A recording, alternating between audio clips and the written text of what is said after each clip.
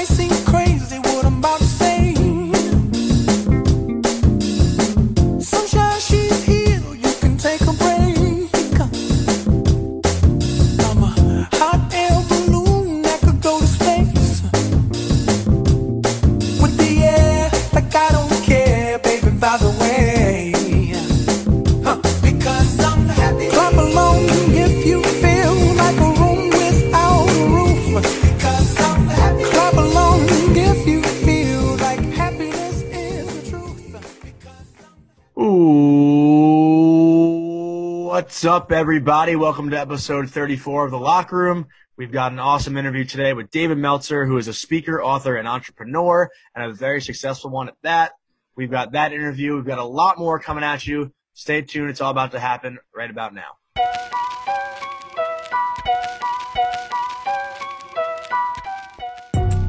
Now, gratitude will give you a positive perspective. Empathy will give you peace. Accountability will liberate you. But effective communication, connecting to all, will empower everyone to empower even more people to be happy. And that makes us all happy. Thank you very much.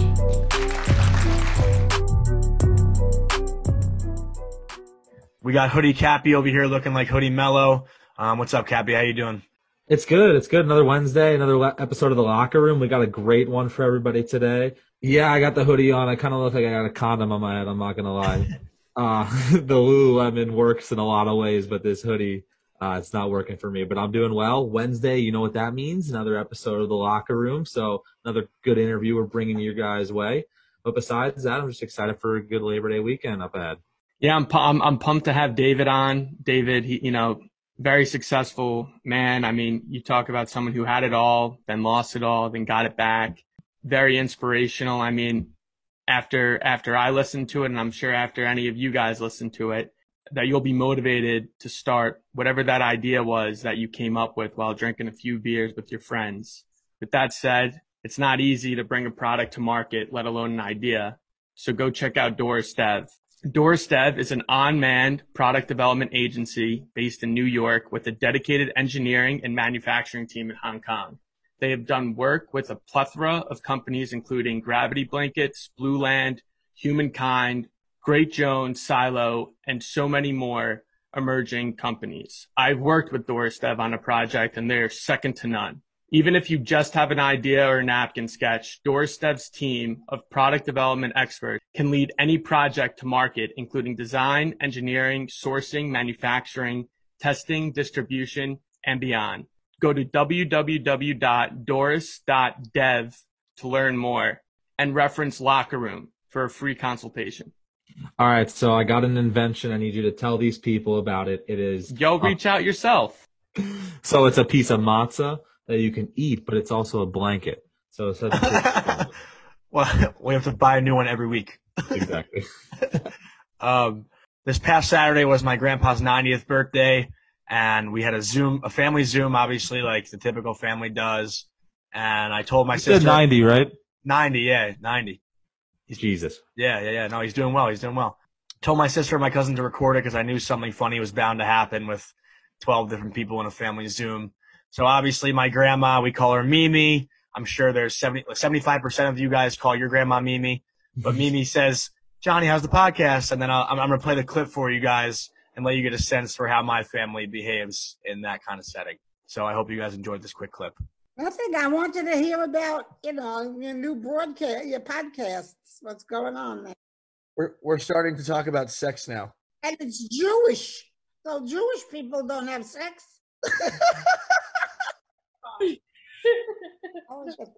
All right.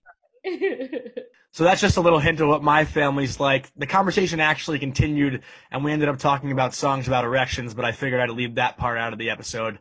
I know Cappy knows my family pretty well. Max, you haven't had the pleasure yet, but I think my grandma sounds basically like every other Jewish grandma that there is. So to a T, to an absolute T. That when you sent that video to the group, I was literally in tears because that honestly depicts a Jewish grandma perfectly. But it was so.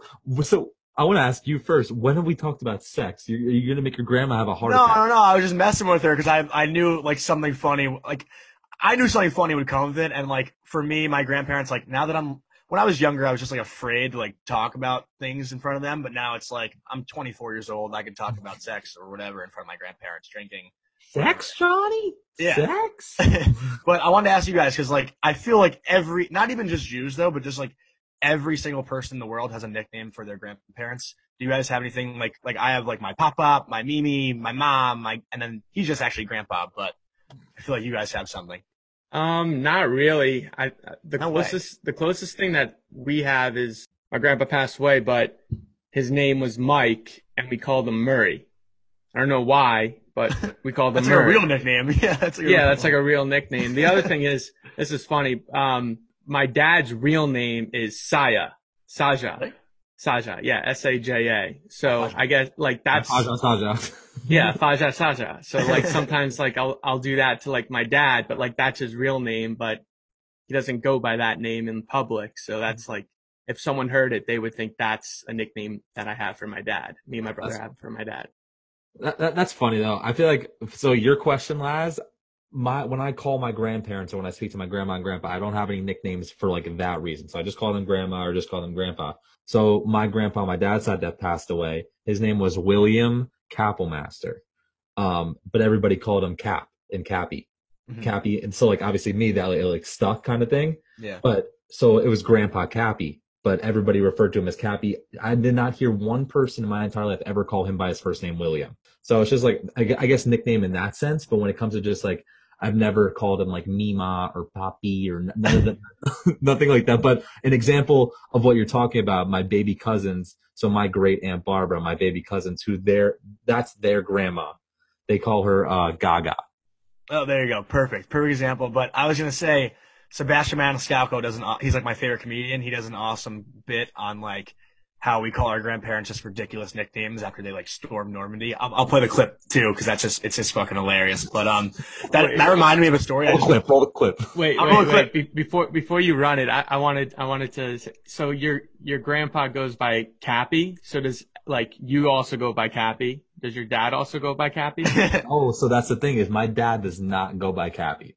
So that's like a totally different story. My dad, like to my friends, is for some reason his name's Jay, but like everybody calls him J-Bug because during a skate like way back in the day, somebody like screamed out on my team like, "Hey J-Bug" or something like that. And it's really, it's as simple as a story like that, and it's stuck. Maxie Court refuses to call me Cappy. Like she hates.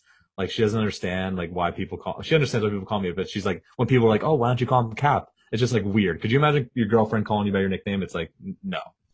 Like, but like all my hockey friends, like you guys don't call me Justin. No. I forget your first name is Justin sometimes. I know it's such a weird name, but I forget my first name. Doesn't even fit you. But that reminded me, like my first summer in camp. Max, you'll like relate to this more than Cappy, obviously, because Cappy's not a camp guy. Suck it, loser. Let's wait. I'm not a sleepaway camp guy. I went to camp. I went to camp during the summer. Camp cool. My first summer, like our parents gave us like stickers of like people to write letters to, and I was 7 years old, and the sticker said Barbara Lazarus, and like in my mind, like I'm like, who the fuck is Barbara Lazarus? Because I would just call her Ma. So I didn't write my grandma a letter the entire summer because I had no idea who it was. So you call your grandma Ma? She passed away, but we used to call her Ma. Yeah. That's good. That gets a little confusing. How? Because I call my mom like, "Hey Ma." Yeah, I guess it. I mean, I was like 7 or 8 or whatever. I guess it's a different story, but I do want to play that Sebastian clip really fast. It's so fucking funny. You guys are going to die. We called her Grandma. That was her name, Grandma. No stupid nickname for my grandmother. You ever hear how people refer to their grandparents? "Oh, this is my Meemaw and my Peepaw." What?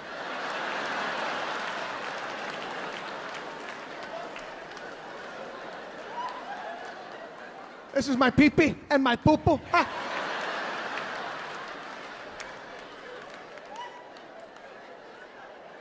Guy's 95 years old. He fought in World War II.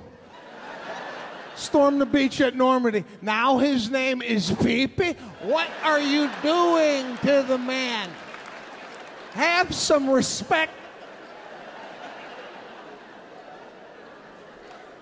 If you haven't listened to Sebastian Maniscalco, I promise you he's like the funniest fucking guy on the planet.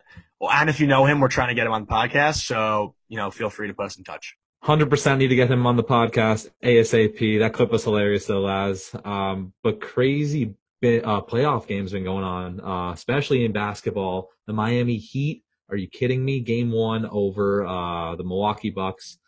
Pretty crazy. I mean, I think the Miami Heat's going to win this series, to be honest. What do you think, though, Max? I got to get your input. I'm always interested to hear what Max has to say. I literally care less what Laz has to say about basketball because he just takes bets on games. But Max, I trust your opinion. I trust your judgment. I know my shit. The Heat. No, I know. I just wanted to talk shit. Saying the Heat are going to win the series, I mean, I don't think that's a crazy take. I wouldn't go crazy off of game 1 though. I don't think beating the Bucks is going to be an easy task.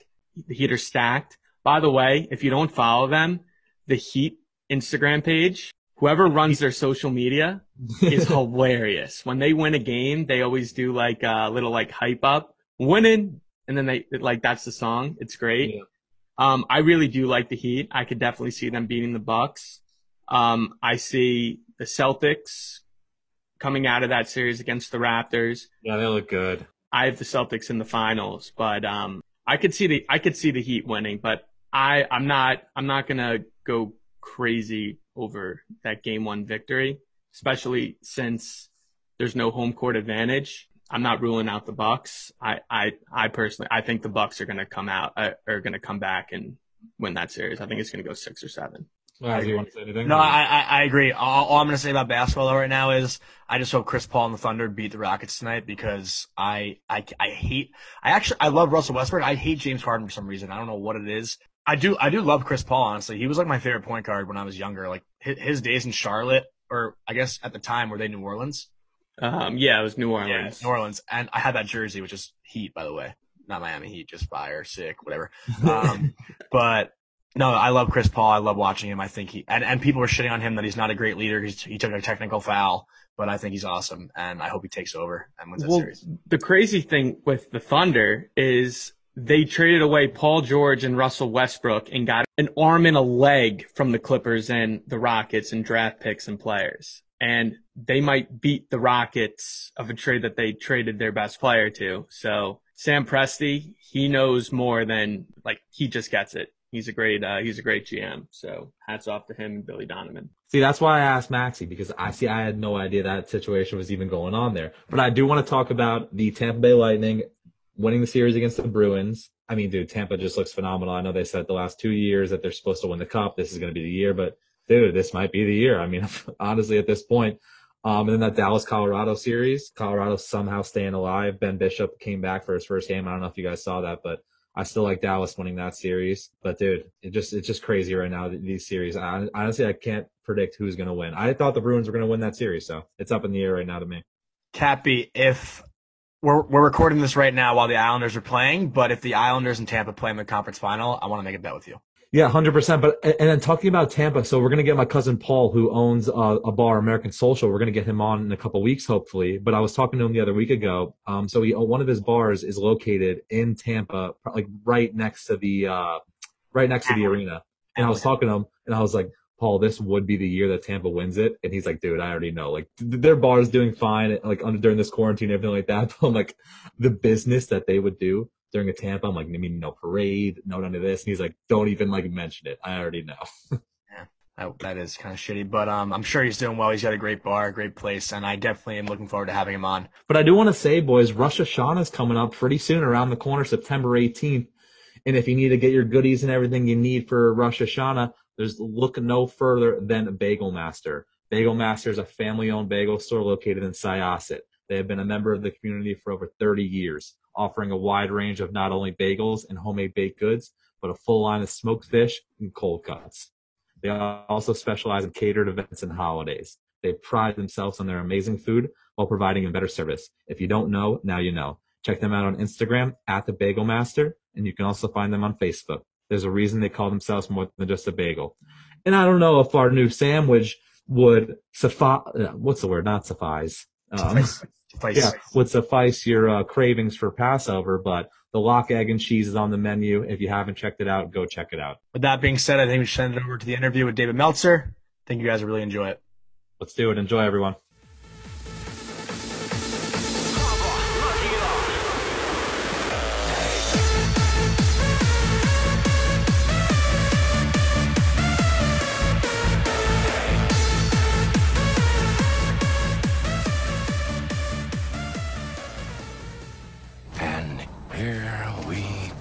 Go. This guy grew up in Akron, Ohio, and was bar mitzvahed at Temple Emmanuel. He went to Tulane Law School and became a millionaire just 9 months after that. David worked as the CEO of the renowned Lee Steinberg Sports and Entertainment Agency, which was the inspiration for the movie Jerry Maguire. David is also the co-founder and CEO of Sports One Marketing, as well as the 3-time international best-selling author, a top 100 business coach, and the host of the top entrepreneur podcast called The Playbook. He has been recognized by Variety Magazine as their Sports Humanitarian of the Year award and was awarded the Ellis Island Medal of Honor. He has an incredible journey, and if you haven't signed up for his free training sessions every Friday, I highly recommend you do. We're super excited to have him join us. Welcome to the Locker Room Podcast, David Meltzer. David, what's up? Hey, what's up, guys? You seem like the busiest man in America, dude. I see you all over social media. How you been staying busy during this quarantine? You know, I don't believe in the word busy, so I'm active. Busy means unavailable. So as you guys know, I'm extremely accessible, and I like people to take that perspective, to be active, to be separate their lives into activity they get paid for and activity they don't get paid for is legacy of faith, and obviously the paid stuff is legacy of money. Can you tell us a little about the free training sessions every Friday that you've been doing?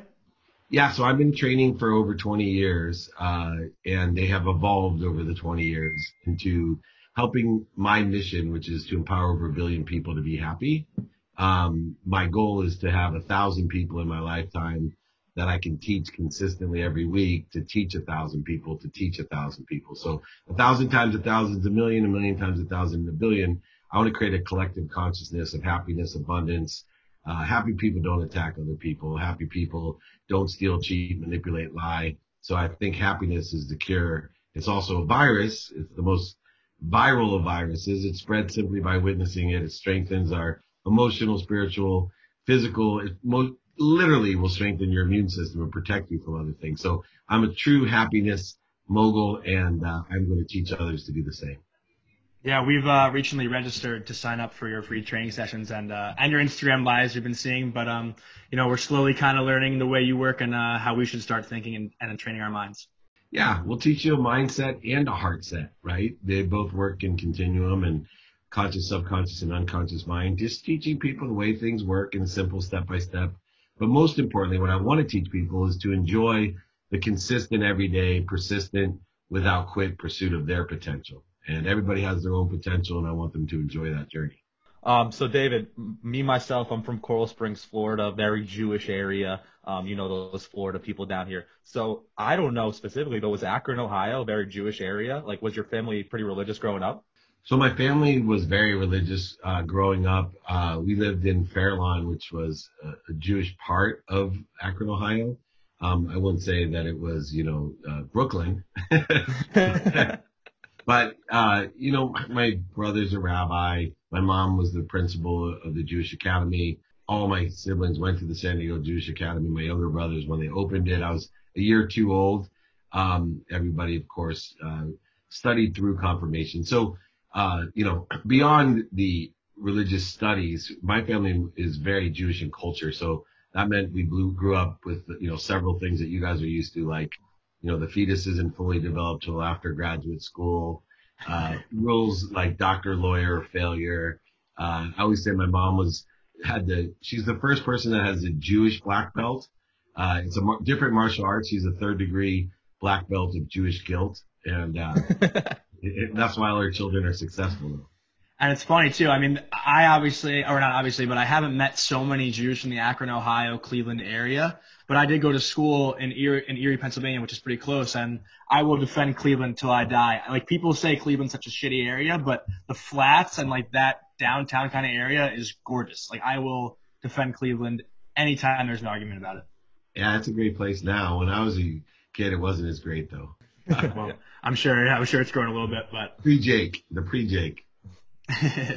So tell us about your bar mitzvah a little bit, if you can remember that far back. I mean, I don't know. You had to have had a theme or something. Come on. Oh my gosh, you guys are gonna die when I tell you this story. So, I was more resistant of dogmatic religion. My family was so religious, and my 2 younger brothers just loved Judaism. They were fluent in Hebrew, right? And so I separated myself. So several things happened. Number one, I got the chicken pox before my bar mitzvah. Oh, fuck. I almost didn't do it. Then I gave all my siblings, right? So I have 5 siblings that I gave the chicken pox to before my bar mitzvah. So I still had pox like on my face. I wasn't contagious anymore. It was a sports theme, so it was the Chargers theme type of event, the party, which I really enjoyed. But I actually 2 funny things stand out during the ceremony. Rabbi Lawson, who he and I are just so close now later on in my life. But number one, I was translating the Torah, and I memorized everything, right? So I'm translating it just straight out of memory. And he actually halfway through the translation grabbed the pointer and moved it down like 8 lines because the pointer wasn't even which I love. And then I also threatened my mom on the pulpit before my Haftorah. We got into some argument up there, and she was like putting the Jewish guilt on me to do something. And I'm like, look, I'll walk off this stage. I'm not afraid. I'm done. I'm walking off. And she was freaking out. So those are kind of the funny stories that existed in my bar mitzvah. I don't think a lot of people understand Jewish mother's guilt. I could just picture her up there screaming at you better get this right or get done. You're absolutely done. But I was kind of similar to you in that, like, I didn't read Hebrew very well growing up, but like I memorized everything. And like people don't understand like the songs in the Hebrew, like the dor ba dor, like that's what I memorized. Like I was just like banging to these Hebrew songs back in the day, and like when it came down to like memorizing my Haftorah, I was like, just put it in like a musical form and I'll get it. Just like give me like you know what I mean? So that's how that worked out. But do you remember like your walkout song? I don't know if you can remember that. I do remember it was shoot, now I'm not gonna remember. But I remember my Torah. I memorized it, so it's very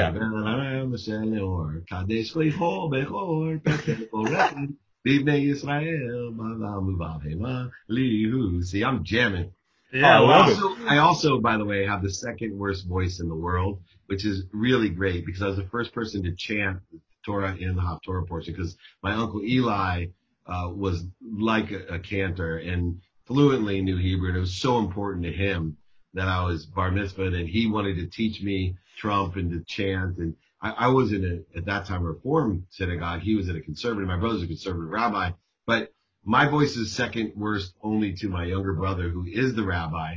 And true story, he has such a bad voice that when I was at Tulane Law School in New Orleans, I asked him to come down. He said, I'll come down, but only if you go to services with me on Friday night. So I was like, all right. So I went, and he sings as if he thinks, he has this great voice. Well, he's singing whatever, Shabbat Shalom, hey, Shabbat. And he's screaming like it's so bad. And all of a sudden I see the little 5-year-old girl in front of us like this. Oh, no.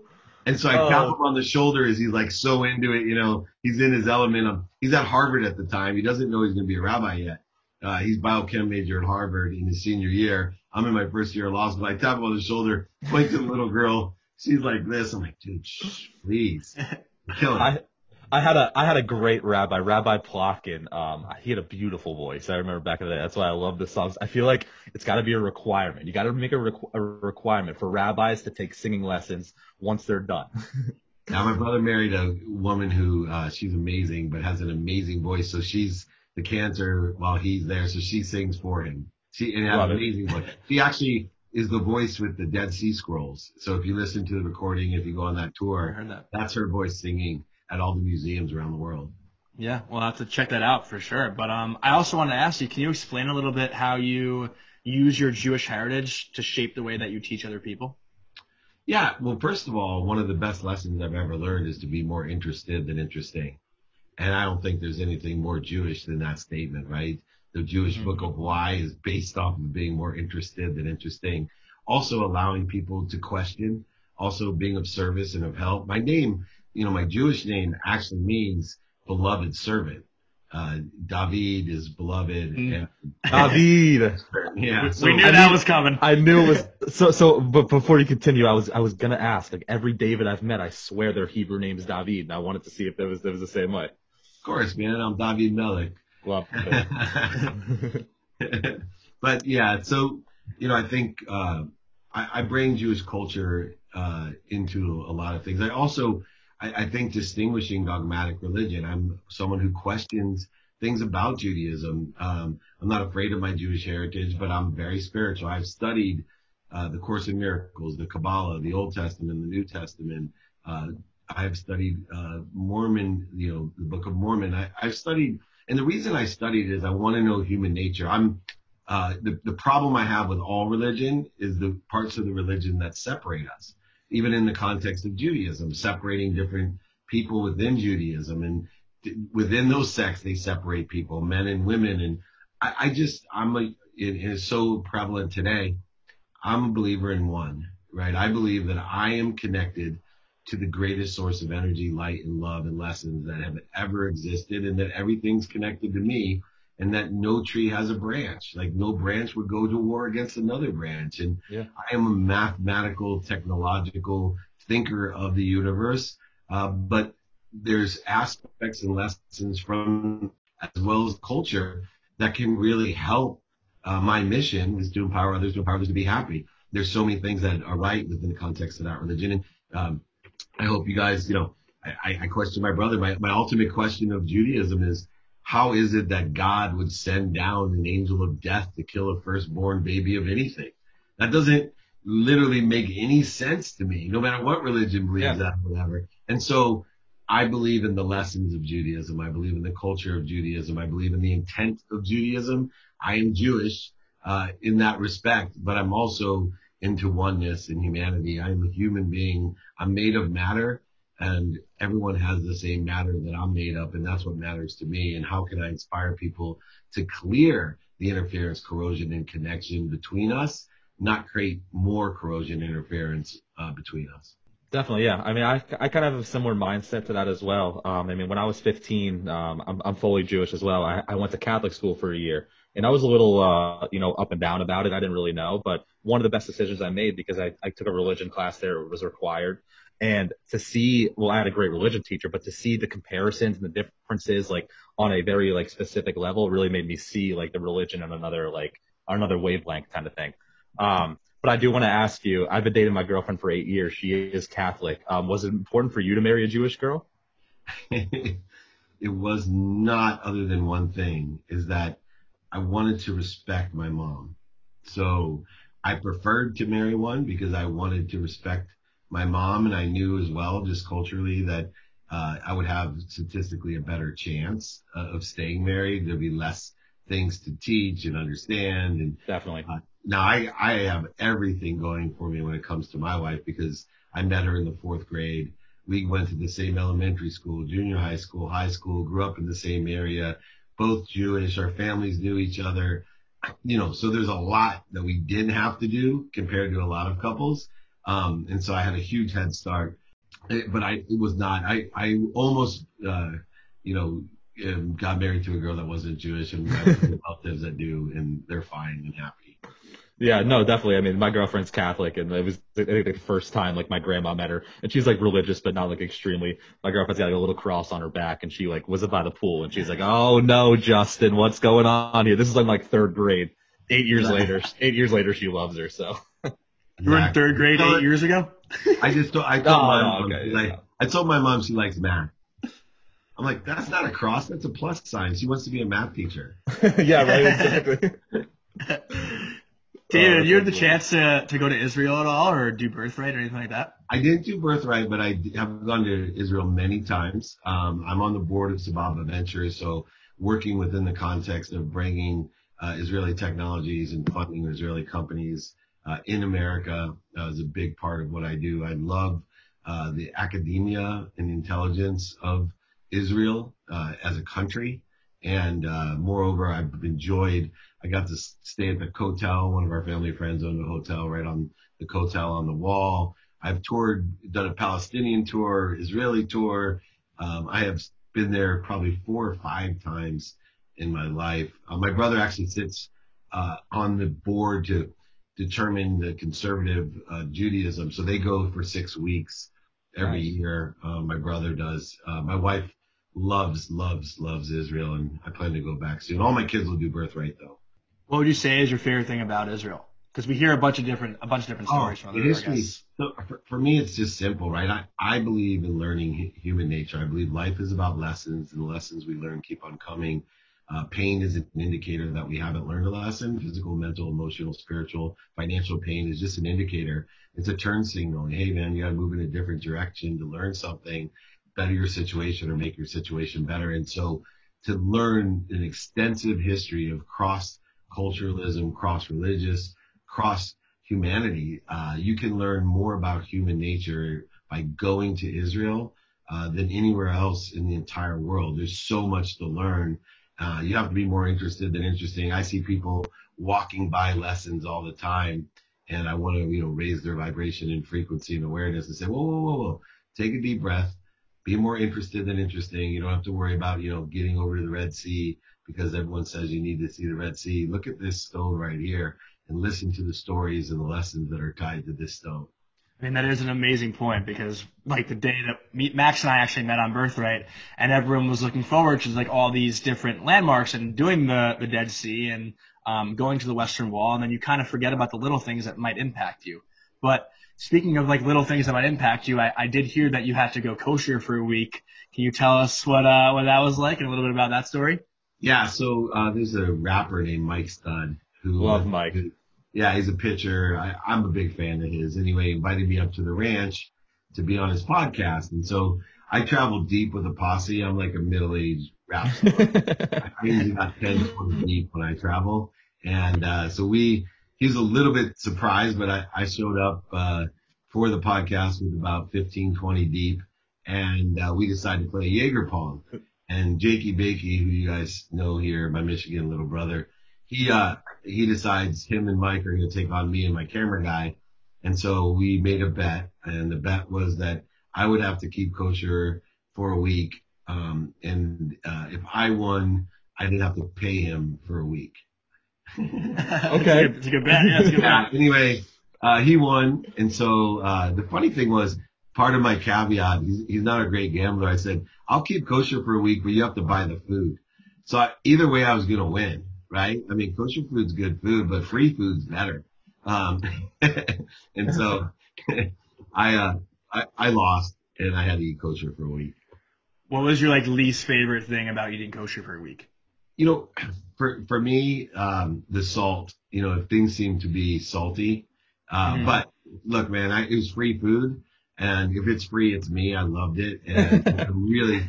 Jake is a mensch, so he was gracious about whatever I wanted to eat, he was getting for me. My heart could not take, a corned beef sandwich every day, so I had to explore other things. That's my new favorite quote. If it's free, it's me. That's like me to a T. Get it?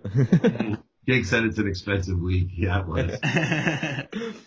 So David, you went to law school, but I understand you played football in college. Was law something that you always wanted to pursue? No, I wanted to pursue football. In fact, I went to the college. Yeah. I joke around, but I went to this long list of schools that wanted me to play college football. So I went to Occidental, played. I quickly learned that it wasn't going to be my profession. So I was going to be a doctor, and then my brother gave me that line, be more interested than interesting. Taught me that doctors had to be in hospitals. I was 18. I wasn't more interested than interesting at 18, but I've held that close to my heart. So doctor, lawyer, failure. I went to law school and reverse engineered, though interesting enough. I talked about my journey is tied to two currencies, one money and one faith. Well, early in my life, it was all money. I wanted to buy my mom a house and a car. I wanted to be a millionaire. I was always happy unless there was financial stress in my life. So I reverse engineered Tulane Law School because they had the highest paying jobs out of law school. They were the top maritime law school. So oil and gas litigators were paid the most. So I actually just went to law school because I could make the most money, and then ended up not being a lawyer. I took the bar. My mom she guilted me into taking the bar, but so I am a lawyer. But I went into sales because I wanted to make even more money, and that's how I became a millionaire 9 months out of law school. What position were you in football before we get into that?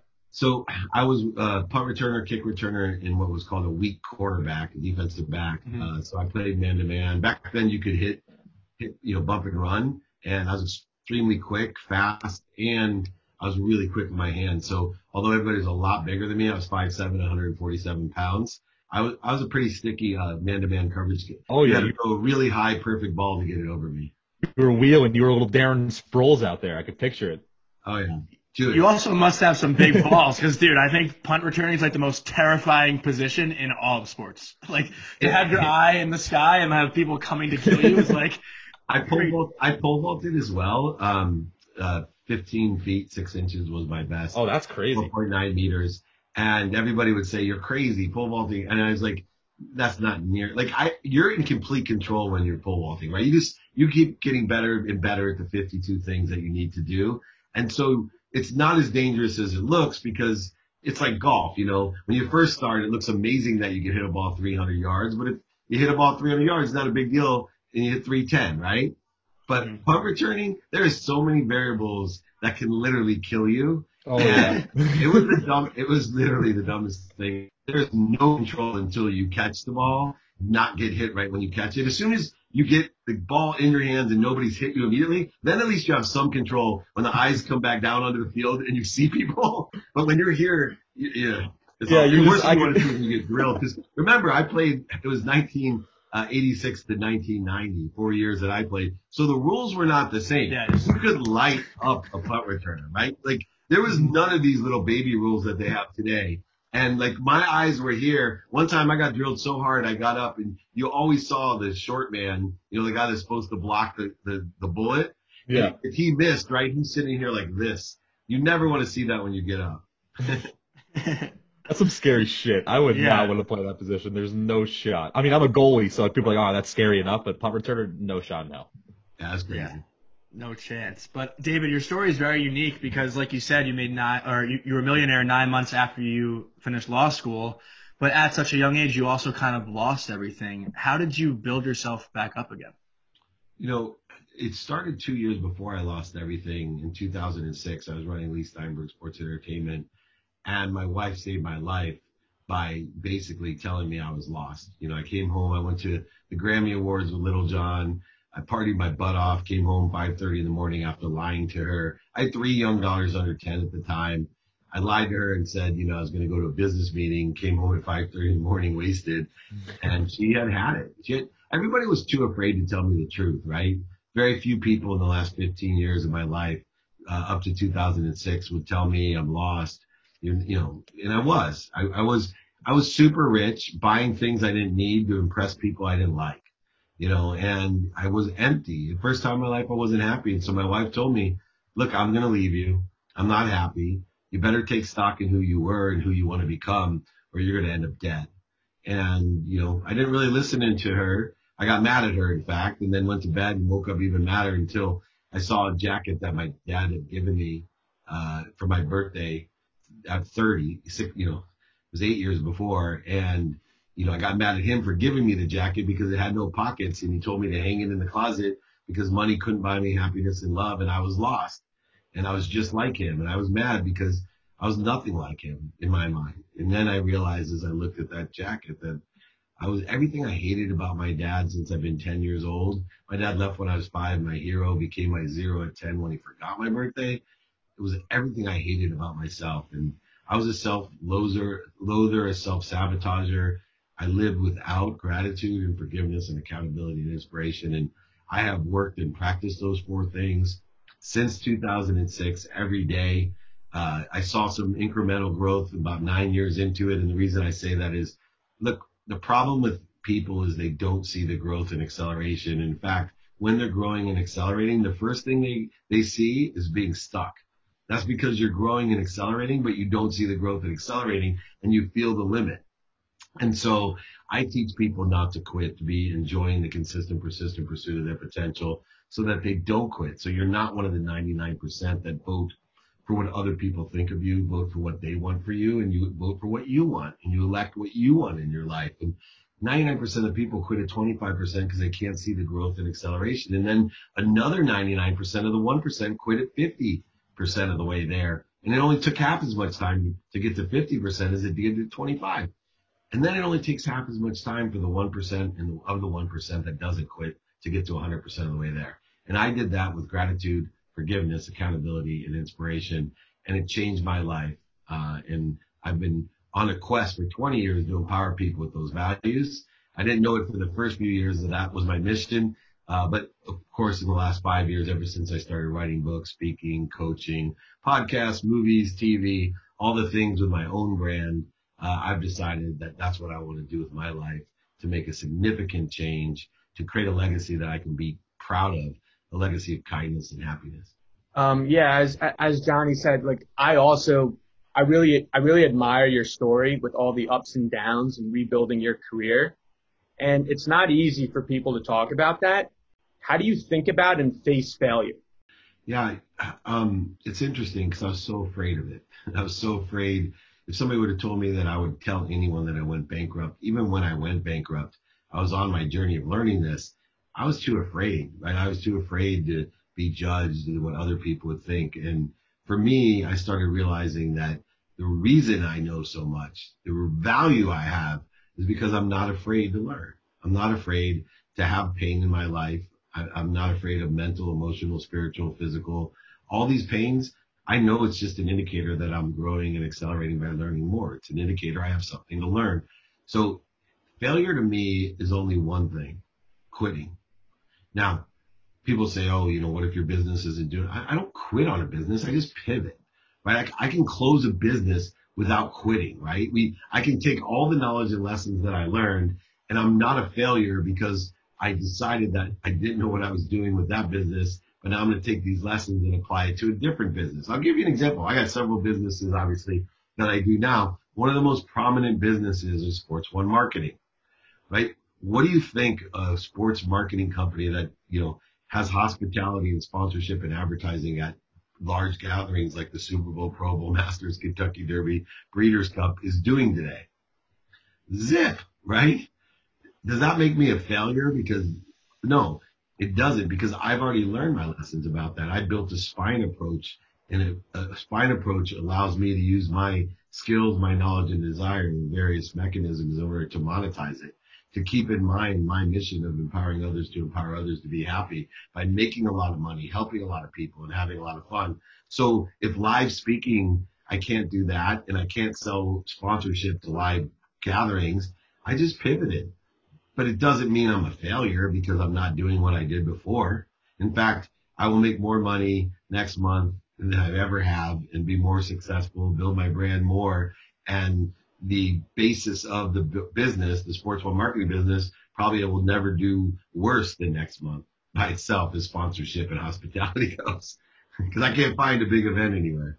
Like regarding like opening up with your failures, you talk about it all the time. Did that really help you become a leader and take on accountability going forward from when you rebuilt your career? Yeah. So I was saying, right, the truth vibrates the fastest, and radical humility comes along with the truth. And so people actually will like you more when you're honest about what it is. And that was the amazing thing. And I started realizing, gosh, when I just illuminate my weaknesses, they become strengths. When I let people know the lessons that I've learned, I'll give you a really classic one. So I meet this guy. He went to Harvard Business School, Harvard Law School, one of those guys. And he flies in on his private jet to meet me. And he goes and he tells me his background on all the different roll-ups that he's done and public companies that he's done and billions of dollars that he's made and success after success after success, right? And then he says, well, tell me a little bit about you. And I'm like, born 6 kids and a single mom. She worked 2 jobs, packed her lunch. I was kind of lost.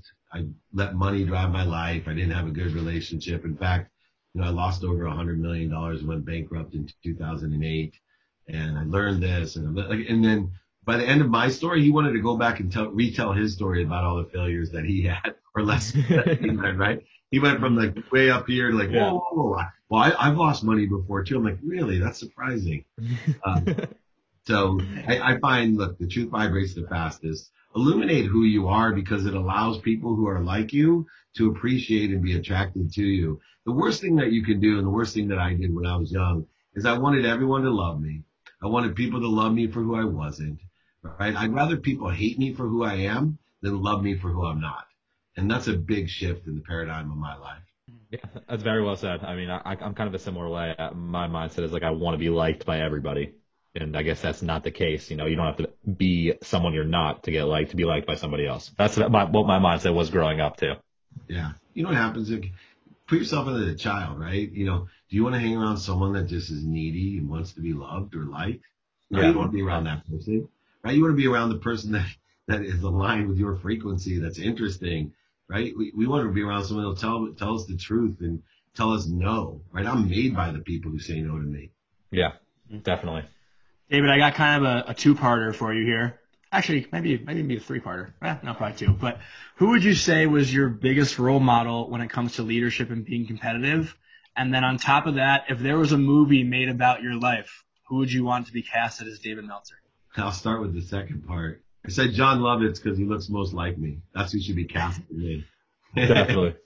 Leader for me is interesting because I would have to say at a young age, it was my Uncle Eli, who was a famous physician. He was a leader in the temple. He was a leader in the community, and he was principled, right? He knows his values. As I got older, I don't agree with all his values, right? I've learned from him, but as a young man, like to lead by example, and he had made sure our family had Shabbat dinner every Friday night. He wouldn't let us go out until the dinner was over, but he forced our family to be together, and he would take forever to do our seders, and he would, force feed certain principles. And it's like that football coach or whatever sport, you guys are hockey guys, but it's like Herb Brooks, who I love. Nobody liked him, right? But he may have been the greatest coach of all time, right? Because he didn't care. All he cared about, I remember the line, right? And I loved it. He said, well, maybe if everybody hates me, they'll love each other. Yep. Right? Like he's so beyond like what he did with the talent. Most people can win, most people can win with talent. Right? And then it becomes, okay, who's the better coach? But we're in the same ballpark. There's certain teams you think could never win. Right? And then every once in a while, there's a guy, a real leader like Herb, right? That can take probably not even in the same top tier talent, right? Maybe at best middle talent and win everything, beat the greatest talent ever, and do it because, hard work will beat talent if talent doesn't work hard. And Herb Brooks actually said this. Well, this is what Herb Brooks said. He said, we need to make some changes, and that can only be good for the game. Tulsi once said, everybody wants to change the world, but they don't want to change themselves. So we all have to change our thinking and focus on getting our kids better. You don't have enough talent to win on talent alone. That's my man. So, research guy. Yeah, no, I like it. No, that was exactly. And he also said in a paraphrase, but I use this for business. Right? When he was making them skate and the other coach wanted him to quit, he kept blowing the whistle. Again. The legs feed the line. Yeah. The wolves. They do. Yeah. The wolves. Yeah. The wolves. Yeah, that's my line though, man. That's my line. It's like, let's talk about business. Make sure you're feeding the legs, right? Make sure you're feeding what captures the food. Too many people have these side hustles and this, and they forget you got to strengthen, you got to feed those legs to get fed. Something that talked about that I think is very interesting is that we are made of our no's. Can you expand on that? Yeah, I said it today, right? I'm made by the people that say no to me. I have two philosophies of no's that have always helped me. One is consistent and persistent, meaning people quit when they hear no. And so I changed the whole perspective. I tell myself, I'm only 25 no's from getting what I want. So it allows me to get excited about the first no, learn some lessons, the second no. I'm super excited by the 10th, by the 15th. People get crazy like, dude, you received 20 no's. I know, I'm almost there. Who gets excited when they get the 24th no? Most people will quit by then.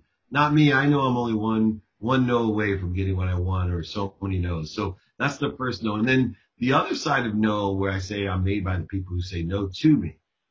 Because I have a 3-rule no. So if I'm engaged with you and we're trying to do something, like let's say this podcast, and I want to be on this podcast, and we have a time set up to schedule it, and something happens, no electricity, I count that as one no.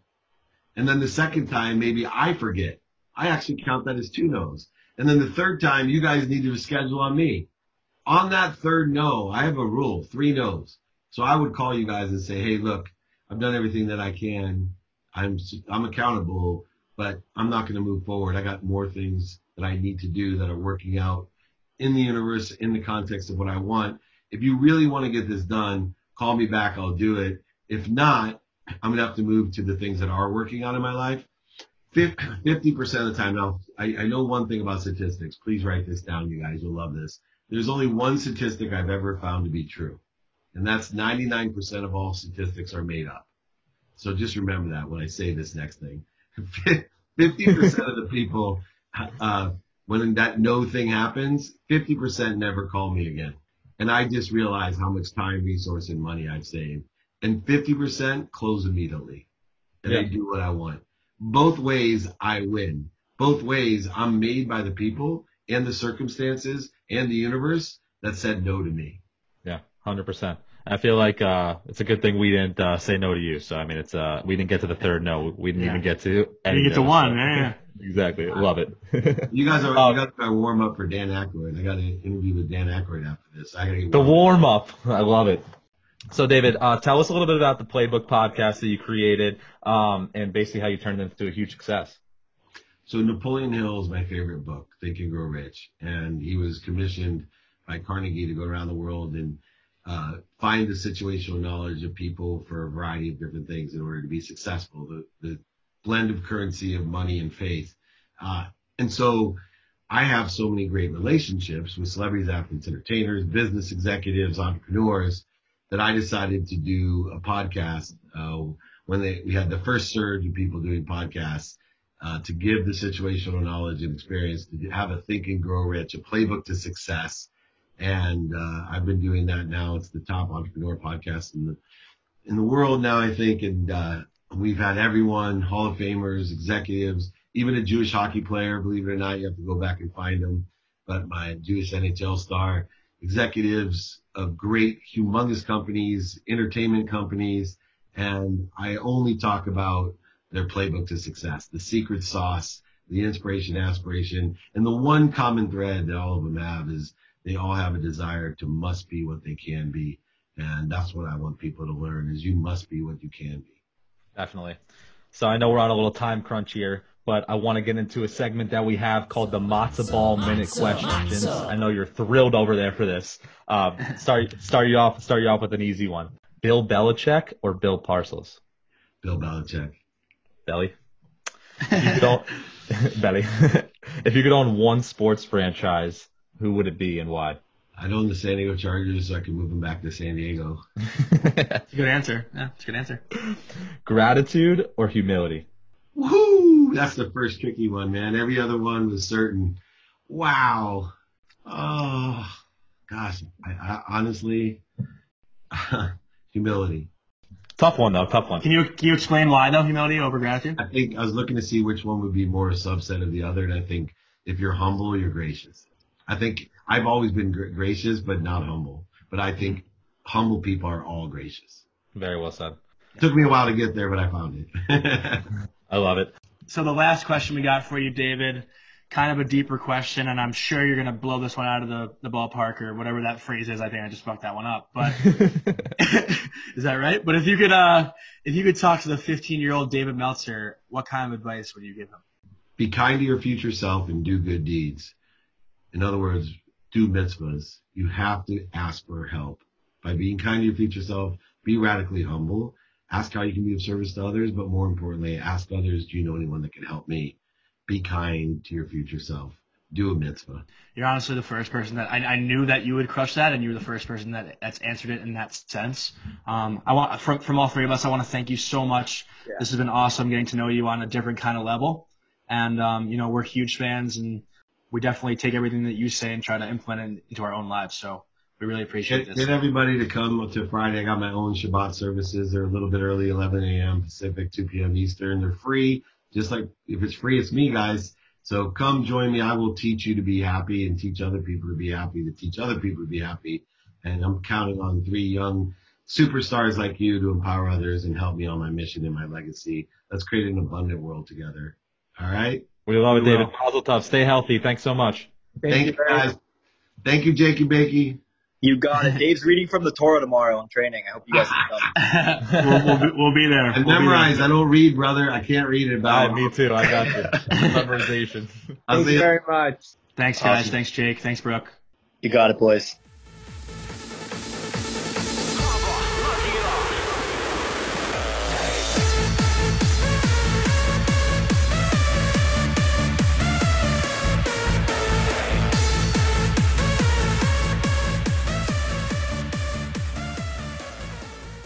Another great interview with David Meltzer. We're so thankful he took the time. I know I say it all the time. We're so thankful our guests take the time to come on. But like seriously though, like by following him on social media, just looking at him, like this guy is the busiest human being I've ever seen in my entire life.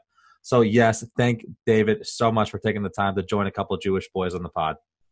I also do want to thank his assistant, Jake Fleschner. I was able to get in touch with him through just my Jewish geography. He's a Michigan kid, so that was pretty easy for me since everyone around here goes to Michigan. But I want to thank him again, and it was awesome to have David on. Highly recommend, if you guys don't already, go listen to his free training Friday sessions. He has a lot of great things to offer. He's definitely taught me, Cappy, and I'm sure Maxie throughout the last couple of weeks just about how we can change our mindset to find our own happiness, especially through a time like this. But I do want to thank those two again. It was definitely an awesome time talking to him and a guy that we can learn a lot from. I think everybody can. To be honest, prior to us talking to David, I didn't know much about him. And ever since, I've been following him and reading up on him and listening to all his advice. And one thing that he stresses a lot that I think is great, and he talks about it in the episode, is how many no's. Instead of thinking like, oh, 3 people said no to you, think of it as till you get to where you want to be. It might take 50 no's. So if you get 1, that means you're even closer. So to kind of like change your mindset with that, that's a great tweak. And I love that advice. It's funny when he said that before he got into what he was going to say, I thought he was like talking about like a Jewish nose. Like I thought he was going to like nose. And then he kind of hit us with that. But it does make sense though, Max. Like even from like in my perspective, like from a hockey perspective, the amount of times like I've tried out for a team and they've been like no, and then finally yes. The coach just tells you no. Someone scores on Cappy, the coach gets up to him, no. There's no explanation whatsoever. Just Gilmore, I said your name, right? Nope. Oh, better luck next year. Speaking of David, did you guys see? I know he posts a lot of videos and stuff like that. He posted one the other day. I guess he likes to involve his kids a lot in the things that he does. So we had to get him back on because they were talking about his fat Jewish friend, this guy Josh. I don't know what about. They like mentioned it. They were talking to his kids, and he was on video with somebody else, and they were talking about, is it okay for your kids to pick up on like the bad words you say and them say it themselves? And it was a whole conversation like that. But like I guess the conversation got started by their fat Jewish friend Josh, who we didn't talk about at all throughout the episode. Maybe we can get the Jewish friend Josh to come on the podcast to give. I want to hear the story. Yeah, same. Fat Jewish friend Josh. I didn't see that video, but I'll go check it out. Aside from that, you guys get any big Labor Day weekend plans coming up this weekend? Yeah, actually, I was supposed to go to Fort Myers with my girlfriend and a couple of her friends and my good buddy. I may back out of that because my good friend that I was supposed to go with, it's his birthday's Labor Day weekend, and he kind of wants to spend it like with the boys in Fort Lauderdale, which is completely understandable. So I'm basically going to do whatever he's going to do and let Court, my girlfriend, have her little girls trip in Fort Myers. What about you guys? Me, nothing crazy. My buddy Ryan's been traveling like every single weekend for the past 9 weeks, and he's going to be in town this weekend. So I'm probably just going to play golf with him and a few other of my friends. Maybe chill out in the backyard of one of my buddy's place, drink some beers. Just a casual weekend. What about you, Laz? I don't have any big plans. Probably just going to head out east, see a couple buddies, see Ellie. That's pretty much it, I guess. Yeah, I got nothing really big planned. But I do want to say something though. Cappy, I wish you fucking lived in New York because Maxie and I are gonna go see our boy Jared Freed live in about 2 weeks. Your boy Jared Freed. He is our boy. Our boy. I mean, I'm boys with him too. I said my boy. You said no. I mean, I thought I said our boy. I don't know. Salty. Kind of. That just shows how upset I am that you guys are going there. I'm not. Salty. Wait, I was gonna say, so you guys got like backstage passes? Have you spoke to him? Like, are you guys gonna go like do the whole 9 or what? I mean, I was DMing with him. Maybe we'll meet up after, hopefully, or something like that. Get a picture taken. Who knows? We'll see. We'll see what we can do. If you get brought up on stage, get a little locker room mashup. I don't think he'll bring us up on stage, and if he does, he'll probably just make fun of us, which I don't want. So that's how comedy shows work, right? The guy in the front row, you know, you're just getting made fun of the whole time. Oh, dude, I gotta totally. Oh my god, I love comedy shows. I live for comedy shows. The best. But I think that wraps it up for this episode. I do want to add that you guys should go get your very own dude robes. We love ours. Go to www.duderobe.com. Use our promo code LOCKUP for 20% off. With that being said, I hope you guys have an awesome Labor Day weekend. And we got another episode coming at you next Wednesday. Be good, everybody. Stay safe. Clap along if you feel like happiness is the truth. Because